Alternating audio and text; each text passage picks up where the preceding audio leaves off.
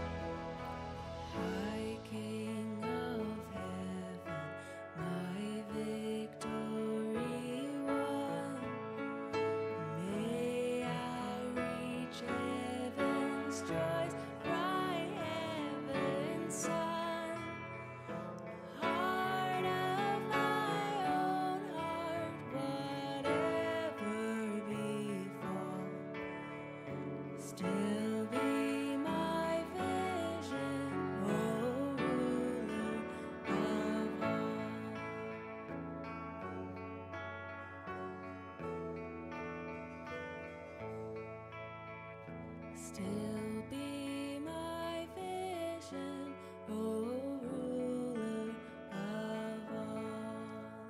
Come on, would you pray with me? God, I love that line in that song, that you would be our everything. And God, we want to make sure and we want to worship you above everything else, that you're worthy to be glorified and honored and praised in this place. And so often I give my adoration to other things that fail me and let me down and don't fulfill.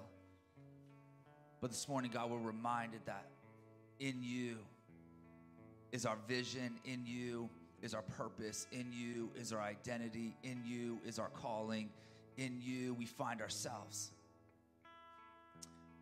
And so, God, we just want in this thin space, this place where we get to come and worship you and be in your presence, we just want to declare afresh on this day that, God, it's you over everything. So would you be honored and glorified in this space, God, as we enter into what's already going on, as we enter into the already worship service that's taking place in the heavenly dimension. We just join an anthem and a chorus, God, in glorifying you. Come on, in Jesus' name. Come on. Amen. Amen. Amen. Oh, so good this morning to be with you. Why don't we just take a moment, find somebody nearby, greet them, welcome them.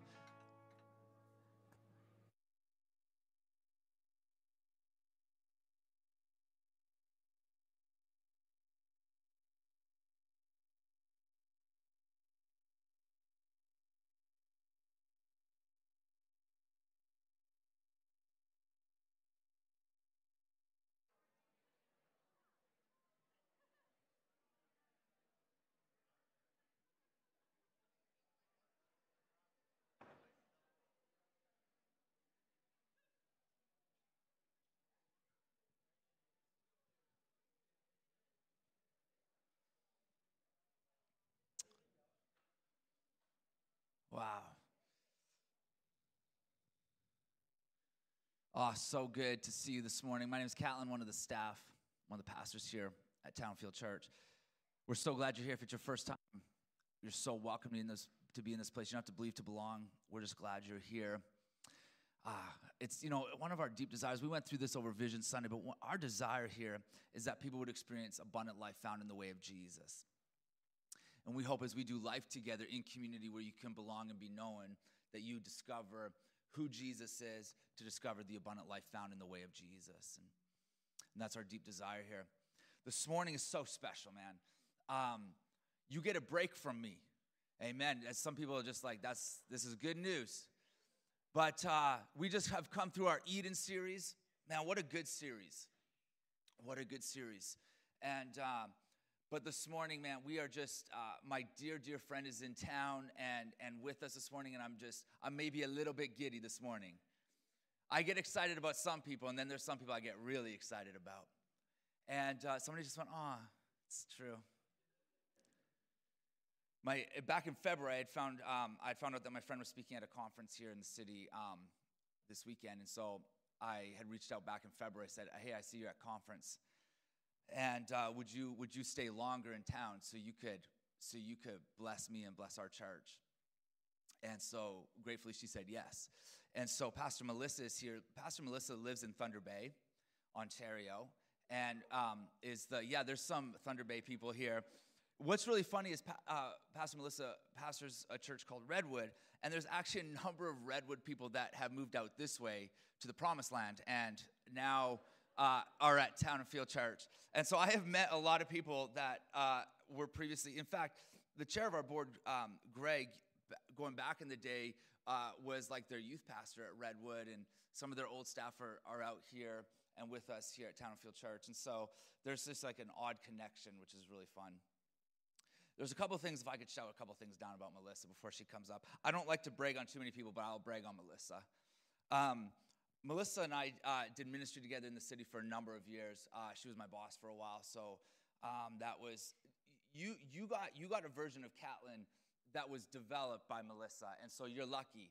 Milissa got the untamed, crazy, undeveloped Catlin, and he was wild.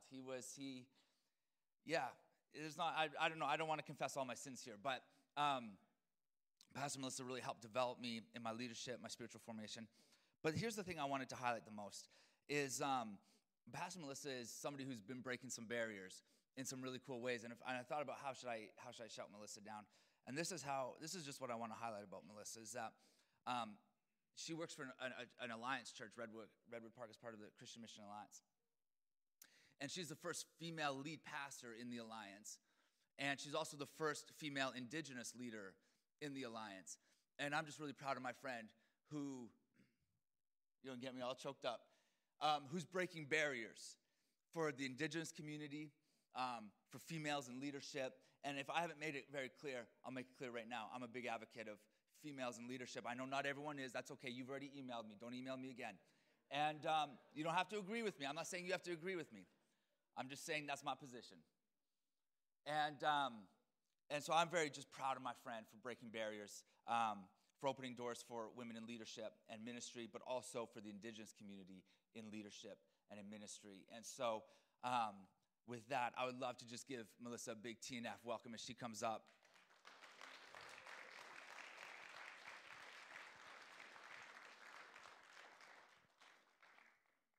You're getting me all emotional before we're just gonna have a moment where we'll all get choked up together. But yeah, it is such an honor to have you back on the West Coast, but also in the church that I've had the privilege over the last 2 years to be part of, and my community and the place I've got to pastor the last little while. And so it's just an honor for you to come in and bless us. And so love to pray for you, and then you can run. Okay, please. God, we're so thankful for what you've done through the life of Milissa, for ground you've taken in the kingdom, for bringing a voice to the indigenous community in the Christian context. We're grateful for the influence you've opened doors to, God, for all the things she's a part of now, for all the things that she's bringing a voice to, God. We're so grateful for that. And when you gave her a little bit, she was faithful, so you gave her more. And we're grateful for that stewardship of the gift, of her gift, the stewardship of the influence you've given her, God. And so we just want to pray favor over her ministry, God. And as we engage in your scriptures this morning, God, would you illuminate our mind, provoke our curiosity into the scriptures, God, as she highlights it and brings it to us. Thank you, God. Thank you that you're such a good God. In Jesus' name, amen. Thank you. Wow, that was something. I'm so glad to be here. I was just, as you were praying for me, I was thinking, the last time that you and I stood like that together at the front was that conference that we put on. I think you were the host, and I did some talk or whatever, and you prayed for me right before I spoke there, and just, wow, this is kind of a full circle moment. I'm so glad to be here today. As Caitlin said, my name is Milissa Ewing, and I am a member of the Namgis First Nation, of the Kwakwaka'wakw people. I'm also a descendant of settlers from Norway and England and Ireland.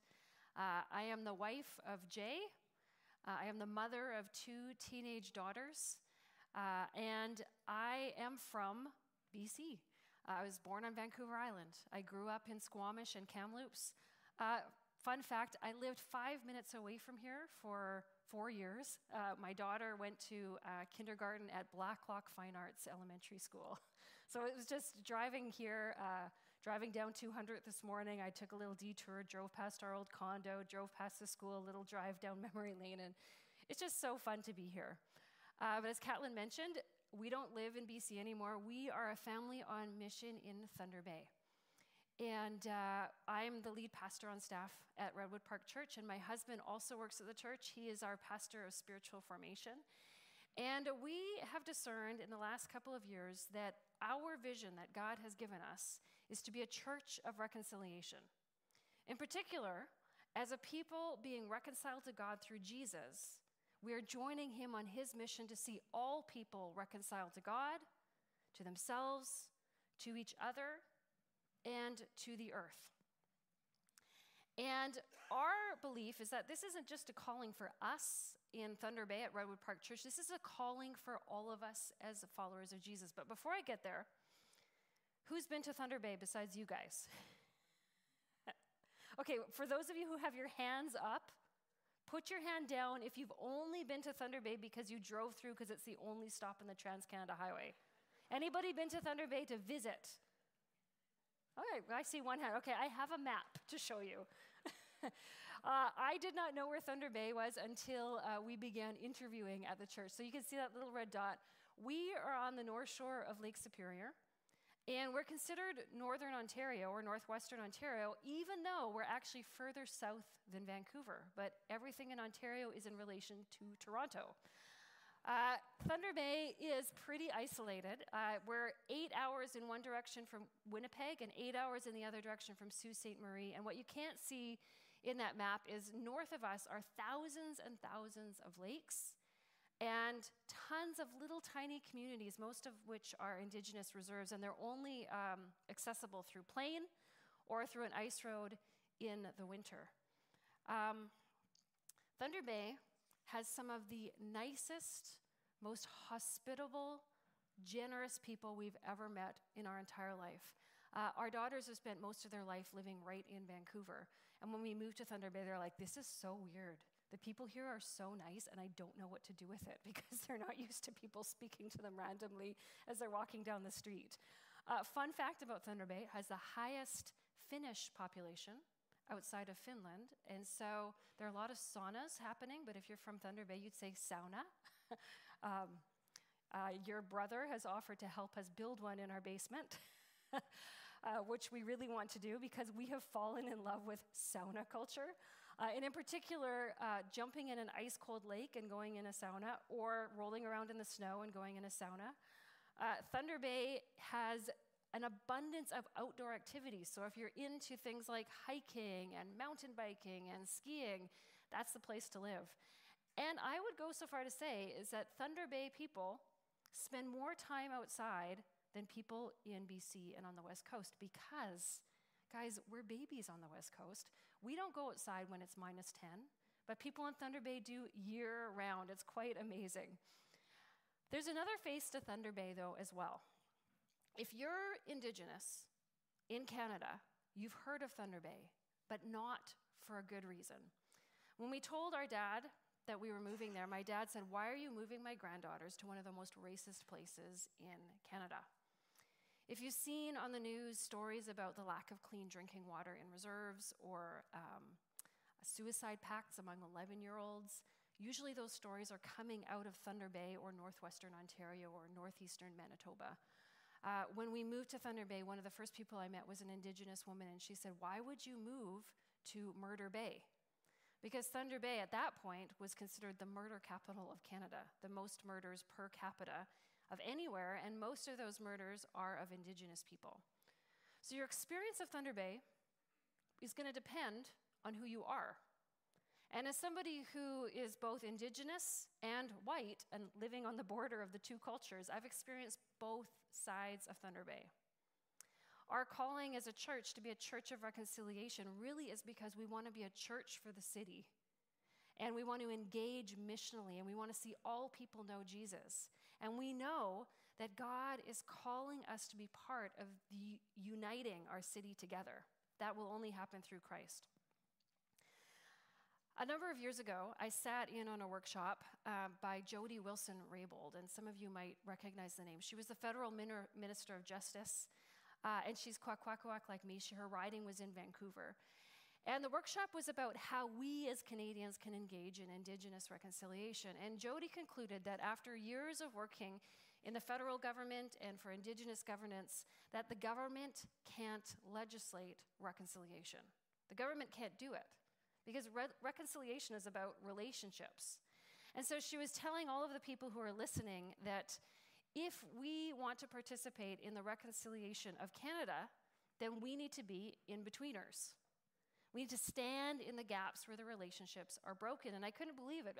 I don't know Jody. I've never met her. She's Kwakwaka'wakw like me. So I don't know if she's a believer or not. But essentially what she was telling is the listeners to act like Christians. Because as followers of Jesus, not only are we made for reconciliation, we are called by God for reconciliation. Doesn't matter who you are, this is who we are as Christians. So today we're going to go back to the big story of the Bible. And we're going to see how reconciliation is God's idea, how he made us for it, and how he's given us this specific role. And you can see the thread right from the very beginning, right to the very end. And if we want to participate in any kind of reconciliation, any kind of racial reconciliation, any kind of reconciliation between family members in our city, in Langley, in the BC, and Canada, as followers of Jesus, when we locate it within the big biblical picture of reconciliation, it begins to make sense. And it all of a sudden begins to seem achievable because it's God's work in the world.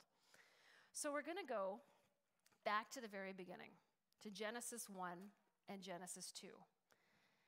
In the beginning, there's only God, Father, Son, Holy Spirit, mysteriously existing three in one. God spoke creation into being. Let there be light, and there's light. Let there be trees, and there's trees. Let there be the ocean, and the animals, and the fish in the sea, and all of those things came into being. And then God gets to humans.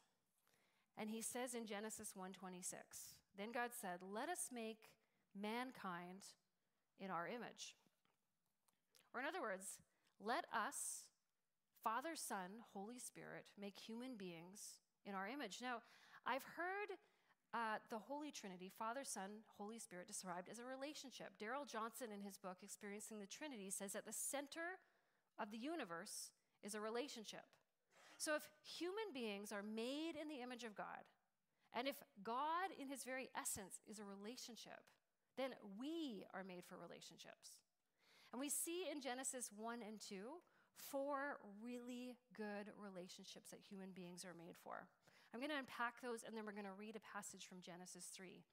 Before we get to Genesis 3, though, we see these 4 relationships working the way they're supposed to be. The first one is between humans with God. It's the first and most important relationship. Those first human beings that are created are called Adam and Eve. And they're placed in this beautiful garden to live. And they walk with God in the garden, and they enjoy intimacy with him and friendship with him. This is the way that it's supposed to be. And all of the other relationships flow out of this first and most important one. The second one is with humans and the earth. They live in this garden, and they're given this role to take care of the earth as God would take care of the earth. And not only are they given the job to steward God's good creation, they meet with God in the garden. It's why when we're outside and we're walking through the forest or we're seeing a beautiful sunrise over the ocean, we just feel so close to God. His presence is so near to us. It's because God made us for this. The next good relationship we see is between humans and each other. Now, when God creates everything, he says, it is good. Let there be light, it's good. Let there be animals, and it's good. And the first time God says it is not good is after he creates Adam and he sees that Adam is alone. It's not good for man to be alone. So he creates Eve. We are made for each other, quite literally, made for relationship. And with this, creation is complete. But there's one last relationship, the fourth one, between humans with themselves. We're told in Genesis, the last verse in Genesis 2, that Adam and Eve are naked and they feel no shame. Now, to be naked is in a state of complete vulnerability with God and with each other. And to feel shame is to feel not enough, to feel not good enough. I don't measure up. There's something wrong with me. But we're told Adam and Eve are in this complete state of vulnerability, and they don't feel shame. They feel totally good about who they are. I heard the author and pastor and speaker Danielle Strickland once describe humility as agreeing with God about who he says I am. Adam and Eve are totally humble. They're agreeing with God about who God says they are. They know who they are in light of who God is. They are his creation. They are loved by him. They're really good with their role in the garden. It's all good. Now, it's not long in the story before these relationships begin to break. And this is where we pick up in Genesis 3. And so we're going to read today from Genesis 3, verses 1 to 10. And as we do, see if you can find those 4 good relationships being broken. So we'll start in Genesis 3, verse 1.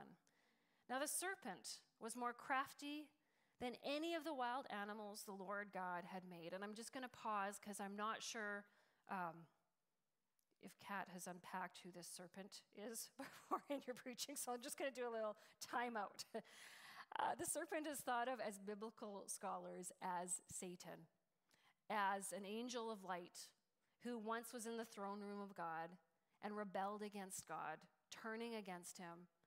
And from then on, he is bent on taking God out, and he does so by trying to take us out, the followers of Jesus. And so watch how this serpent now begins to work to break these relationships. So we'll pick up again. He said to the woman, "Did God really say you must not eat from any tree in the garden?" The woman said to the serpent, "We may eat from fruit from the trees in the garden, but God did say you must not eat fruit from the tree that is in the middle of the garden, and you must not touch it, or you will die." "You will not certainly die," the serpent said to the woman, "for God knows that when you eat from it, your eyes will be opened and you will be like God, knowing good and evil." When the woman saw that the fruit of the tree was good for food and pleasing to the eye, and also desirable for gaining wisdom, she took some and ate it. She also gave some to her husband who was with her, and he ate it. Then the eyes of both of them were opened, and they realized they were naked, so they sewed fig leaves together and made coverings for themselves. Then the man and his wife heard the sound of the Lord God as he was walking in the garden in the cool of the day, and they hid from the Lord God among the trees of the garden. But the Lord God called to the man, "Where are you?" He answered, "I heard you in the garden, and I was afraid because I was naked, so I hid." This is the word of the Lord. And before I go on, I'm just going to pause and I'm just going to pray. Lord, we're pausing right now in this story because we've seen the way that it was supposed to be, and we see where brokenness enters the story. And as we begin to unpack the rest of the story and the good news in all of this, I pray that you would open our eyes, enlighten our hearts, and give us a word today. I pray that you would speak to this church your vision that you want us to take home today. We pray these things in your name, Jesus. Amen. Did you catch the 4 broken relationships? I'm going to unpack them just in case you didn't. The first good relationship that's broken is the one between humans and God. So a snake comes in and tempts Adam and Eve to eat the fruit because their eyes will be opened. They will know good, or they will have knowledge. They will be like God, and they won't need God anymore. He's tempting them to break relationship with God, and they give in. And then when they do, their eyes are opened, but they don't go running to God. They run away from God. And from this broken relationship, all of the other relationships are broken. The next one is between humans and the earth, and I'm going to tell a little bit of an analogy here because I think this is the one that we in the Western church tend to miss. We tend to overlook this one. And so back, about 15 years ago or so, my husband Jay and I lived and worked at a place called Arasha. I don't know if anybody's familiar with Arasha. It's an organization that's committed to caring for God's creation, flowing out of this Genesis 1 and 2 mandate for us to care for God's earth. And there's a field study center in South Surrey, and we lived at it, and it's this beautiful farm. And every single day, I would go out into the garden, and I would ask the farmer, Paul, what is good to eat today? What's in season? And whatever he said would become our lunch or our dinner. And one particular day, I head out in the garden, Paul, what's in season today? And Paul says, come with me, and he leads me to the tomato patch. Now, a little backstory, I hate tomatoes. I've never liked tomatoes. I like ketchup. I like tomato sauce from a jar. Up until that point, I would try to avoid tomatoes at all costs, but Paul is really excited and leads me to the tomato patch. And before I can say anything, he plucks this cherry tomato off the vine, he wraps it in a leaf of basil, and he's so excited that I can't say no, and so I pop the tomato in my mouth. My eyes are open and I fall in love, not with Paul, but with the tomato. It was so delicious. I had no idea that tomatoes could taste so good. You might say that my relationship with tomatoes was broken because I was disconnected from the earth, or really disconnected from the earth's ability to produce good food in season that tastes good and nourishes our bodies. In Genesis 3, did you notice that the first sin committed, breaking relationship with God, is also a sin against creation? They take fruit from the tree that they're instructed not to touch. God has placed a limit on his earth, and he's given humans instructions on how to care for it, and they use creation in a way that never was intended to be used. We can look around the world now and we can see all sorts of evidence for the ways that we humans have been living outside of God's limitations on creation and our calling to care for it. The next broken relationship is between humans and each other. So Adam and Eve take the fruit, they eat it, and when they do, their eyes are opened, and they make these flimsy fig leaf coverings for themselves. All of a sudden, there's something in between them. Their relationship with each other has changed. And then after, when they're hiding behind some bushes from God, and God calls out to them, and they come out, and he asks them what happened, and then Adam goes ahead and he blames Eve. Their relationship is breaking even more, further and further apart, and it's breaking right in front of God. And then the last broken relationship is the one that humans have with themselves. When Adam and Eve's relationship with God is broken, when they begin to doubt God, when they no longer trust God, when they're trying to be like God, all of a sudden they don't know who they are in light of who he is. Their identity is not starting with him anymore. It's starting somewhere else. And then we see shame entering the picture. Remember how Adam and Eve are naked and they feel no shame? Well, when their eyes are open, they cover themselves with these fig leaves and they hide behind the bushes. Every time we begin to hide parts of ourselves away from somebody else, we know shame is operating. And so this is our origin story. This is the beginning of humanity. And I wonder if you can think of some sort of brokenness in the world, whether it's a broken relationship that you're currently in, it's an issue in the world, some of the global conflicts, climate change, addictions, whatever it is. Can you trace it back to one or four of these broken relationships? Hope is not lost. God had a plan right from the beginning for reconciliation, the restoration of these broken relationships to happen. When we go from Genesis throughout the rest of the Bible, when we read the Old Testament, the part of the Bible that happens before Jesus, we see God continually trying to reconcile these relationships. But we see humanity moving further and further and further and further away from God. And it breaks God's heart because he knows that in order for humans, the people he loves, to flourish, we need to live in these four relationships. This is what we're made for. And so God comes to the earth he created to reconcile all things. Jesus, God in the flesh, is born. He grows up. He has this ministry that is about showing the world what it looks like to live reconciled. He heals people. He transforms them. He mends the brokenness. He ends up going to the cross. And when he goes to the cross, he takes upon all of the sin of all of humanity with him down into the grave. Now, when I preach on this, I like to define sin as the things that we do that break relationship with God and each other and the earth and ourselves. So Jesus takes that with him in the cross for our forgiveness, but forgiveness is not the end. We often talk about God's forgiveness as being the end goal of the cross, but forgiveness happens so that we can enter back in to relationship.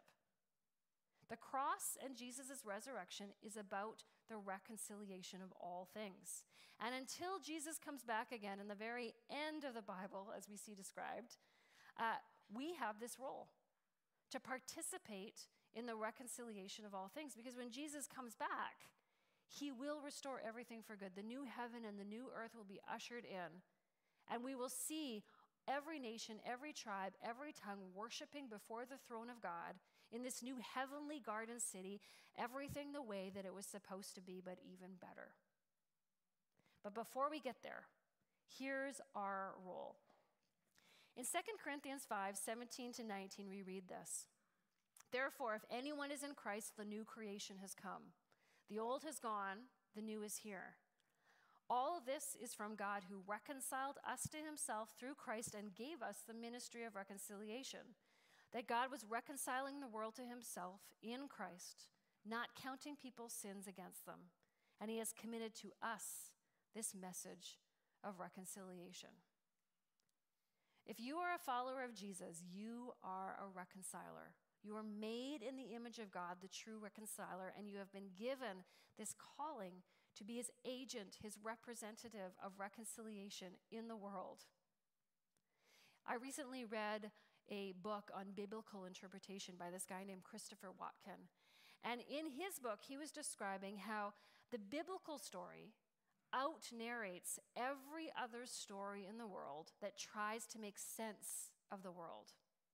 It's the bigger story that encompasses all other stories. It's the bigger story that makes sense of the world. And in particular, Christopher Watkin says this: Out-narrating is not about telling the better story in the sense of being the most gripping or necessarily satisfying. It is about telling the bigger story, the story within which all other stories find their place.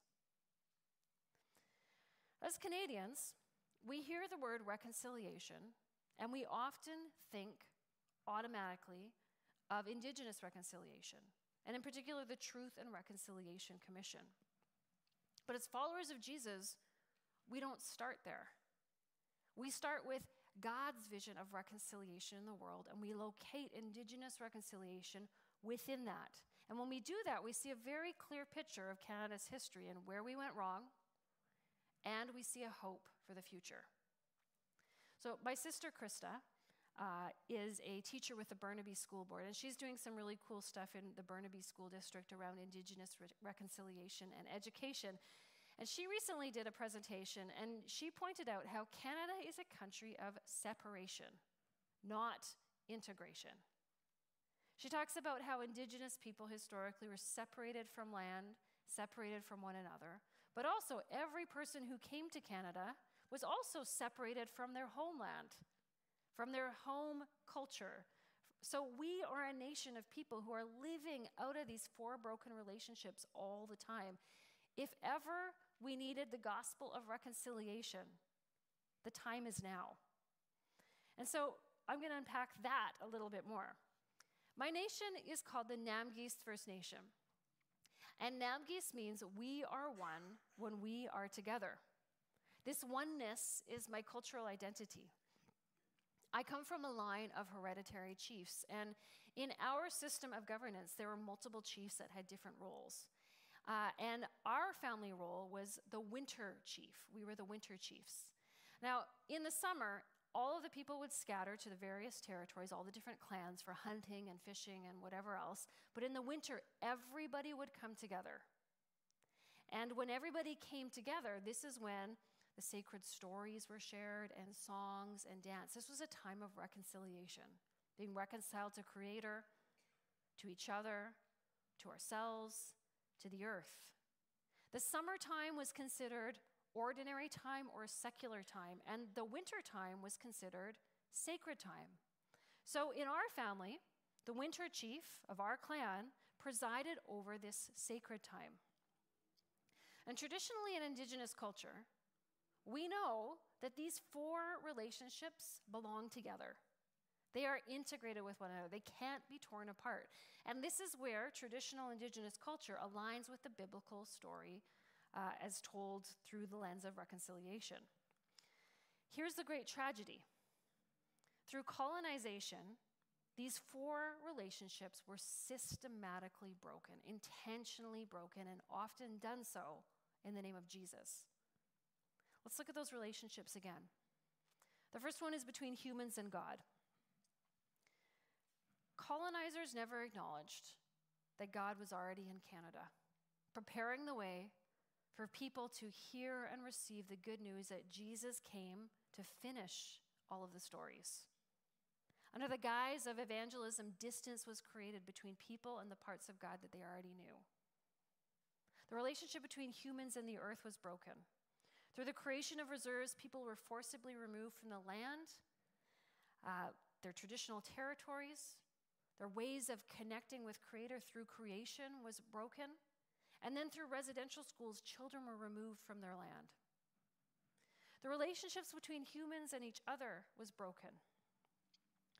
Residential schools intentionally removed children from their home, from their families, because this was the main conduit for transmitting culture.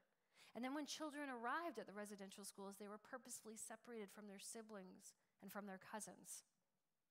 And then when people returned home to their reserves, something had changed within them, and they had trouble integrating back into community. And this is because the fourth relationship had been broken between humans and themselves. The main aim of the residential school system was to, quote, kill the Indian in the child. The main aim was to cause shame. I have a friend who talks about how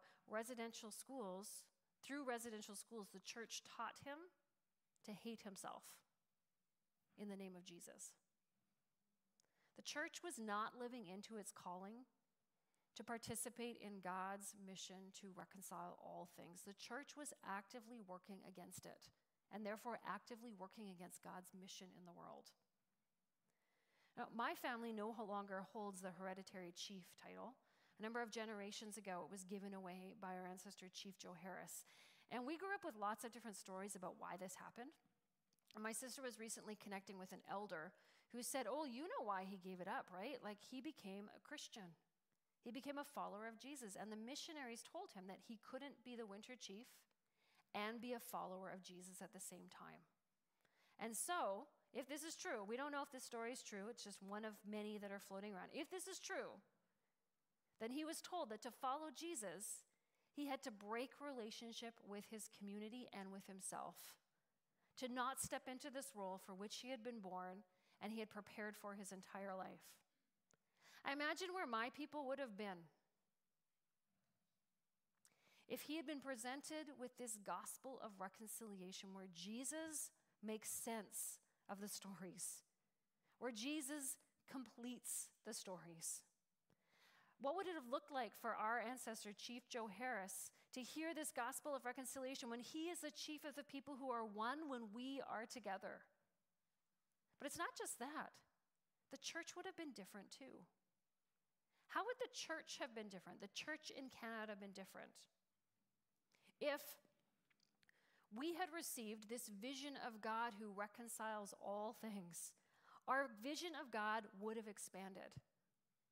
And as our vision of God expanded, our vision of who we are would have expanded. We would have understood who we are in light of this more expansive God. And our vision of relationship would have expanded, especially in light of a culture that is inherently relational. And our vision of God's earth would have expanded. We probably wouldn't have the Canada that we have now had the gospel of reconciliation been the driver behind First Contact. My sister pointed out to me as I was chatting with her this past week how humorous it is that God does funny things all the time. He would call somebody who is a descendant of the winter chief, the one who presides over sacred time, to go move to the land of winter in Thunder Bay, to preside over the sacred time in our church where we are embracing this call to be reconcilers in the world. We are one when we are together. But it's not just our calling in Thunder Bay. It's our calling as the wider church. We are all called to be reconcilers in the world.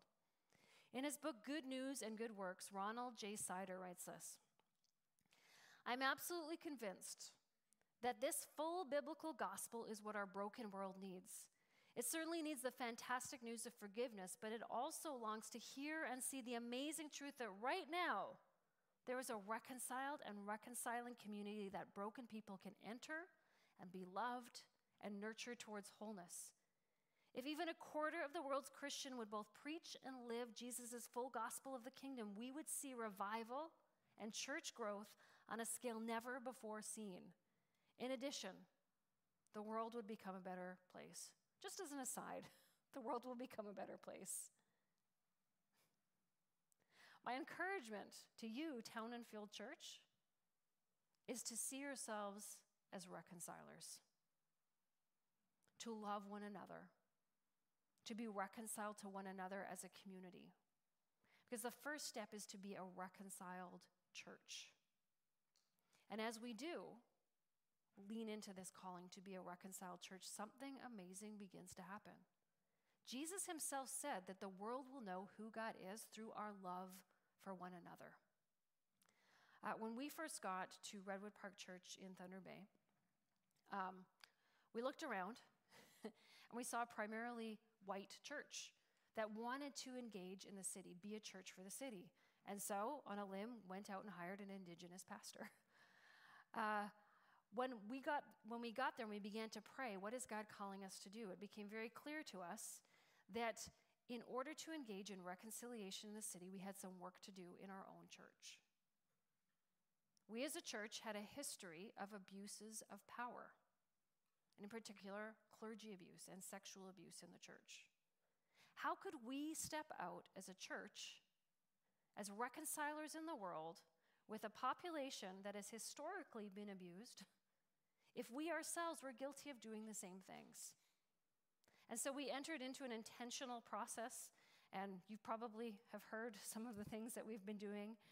And it's been hard, it's been difficult, and apologies have been made, and we've been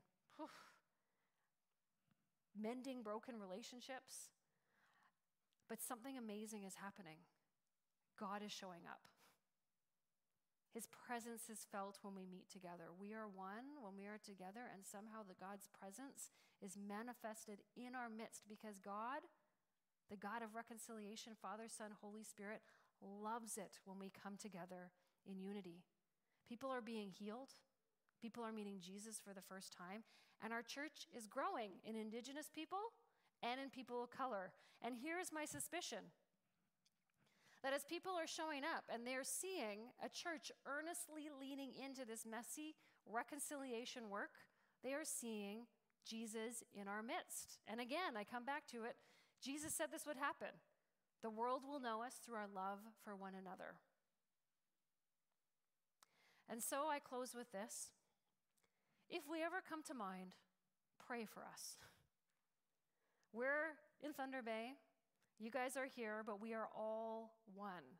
We are all part of Christ's body, and he is the head of the church. And in that vein, I want to close and I want to pray for you.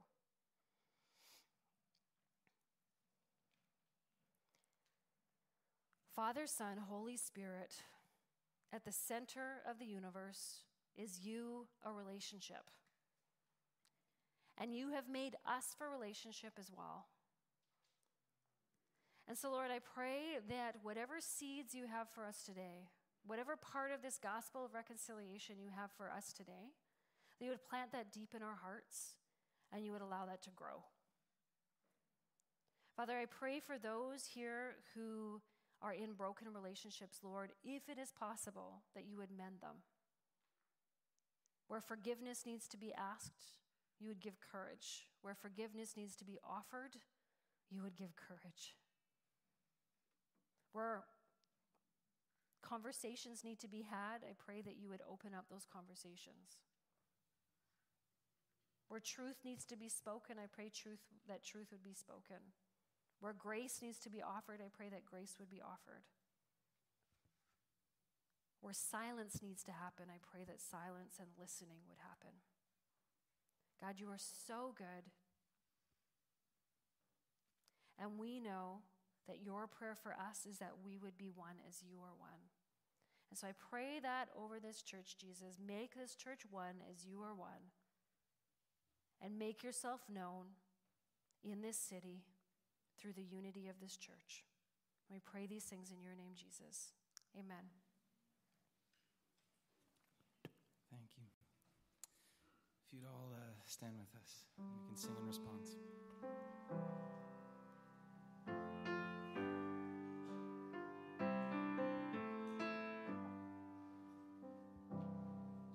In Christ alone, my hope is found. He is my light, my strength, my song. This cornerstone, this solid ground, firm through the fiercest drought and storm. What heights of love, what depths of peace, when fears are still, when striving cease. My comforter, my all in all, here in the love of Christ I stand.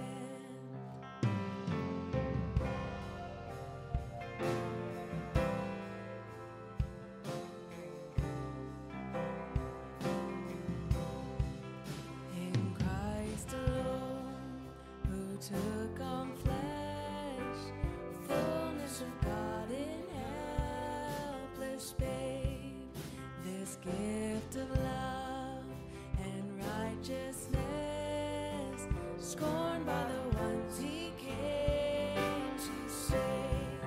Till on that cross, as Jesus died, the wrath of God was satisfied.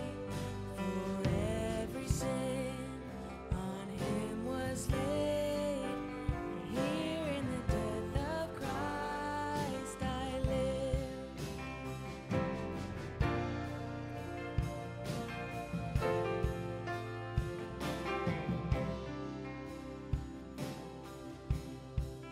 There in the ground his body lay, light of the world by darkness slain, then bursting forth in glorious day, up from the grave he rose again. And as he stands in victory, since curse has lost its grip on me, for I am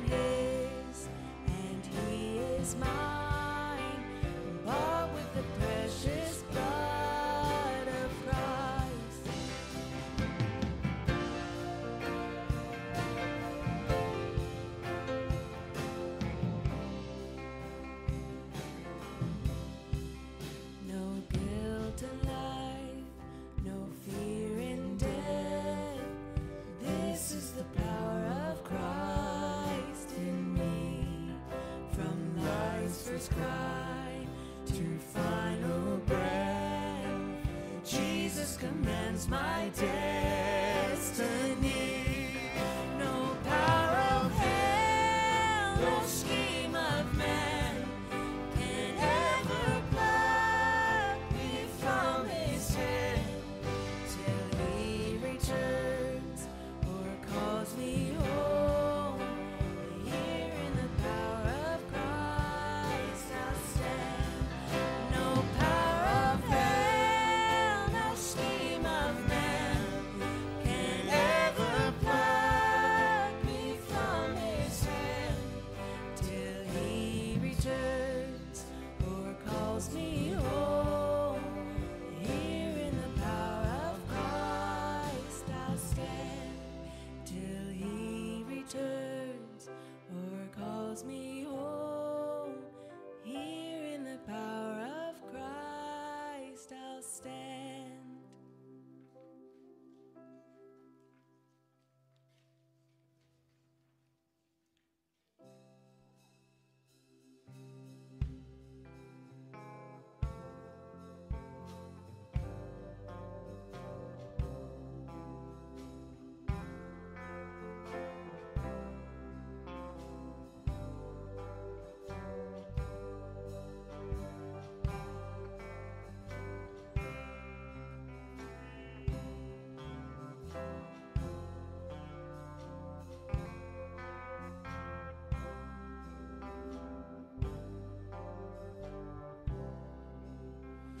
Great is thy faithfulness, O God my Father. There is no shadow of turning with thee. Thou changest not, thy compassions, they fail not. As thou hast been, thou forever will be. Great is thy faithfulness, great is thy faithfulness. Morning by morning, new mercies I see. All I have needed, thy hand hath provided. Great is thy faithfulness, Lord, unto me. Summer and winter and springtime and harvest, sun, moon, and stars in their courses above, join with all nature in manifold witness to thy great faithfulness, mercy, and love. Great is thy faithfulness, great is thy faithfulness. Morning by morning, new mercies I see. All I have needed, thy hand hath provided. Great is thy faithfulness, Lord, unto me.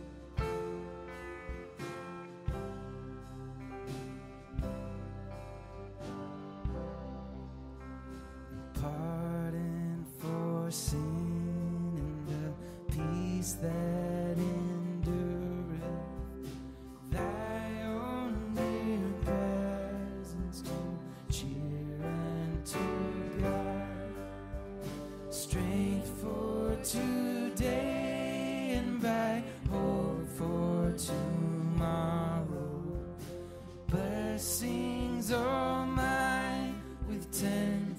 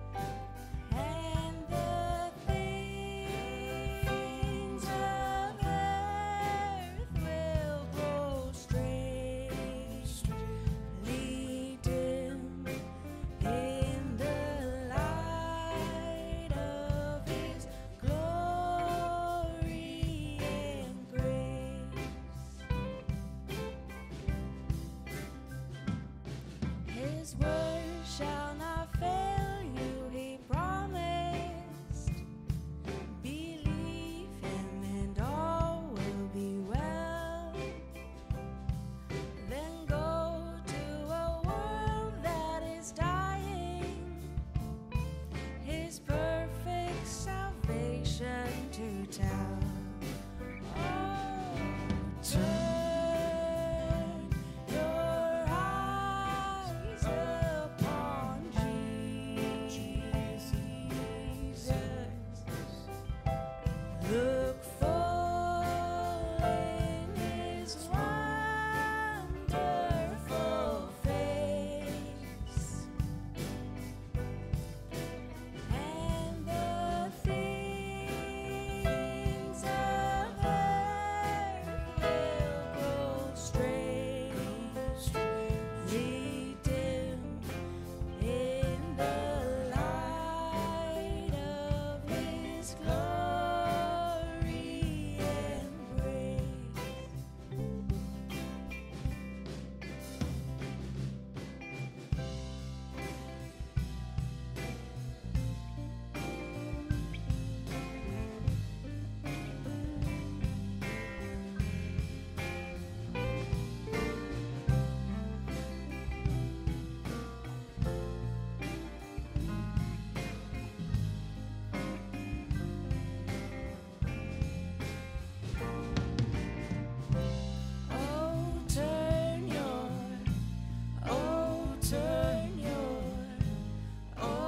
Turn your eyes upon Jesus. Oh, turn your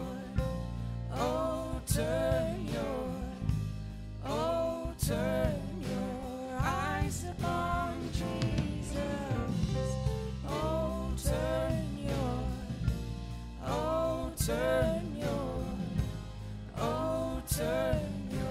eyes upon Jesus. Oh,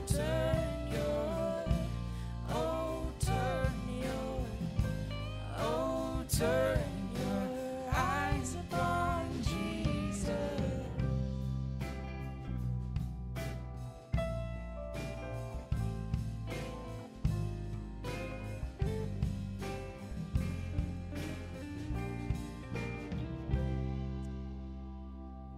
As we go out this week, let's be reminded about when Jesus says in John 10 that He's the good shepherd and all those who come to Him receive abundant life. And I think the abundant life is that God has reconciled us in those 4 areas that Pastor Milissa highlighted. And part of the abundant life is walking into that fully holistic perspective of reconciliation.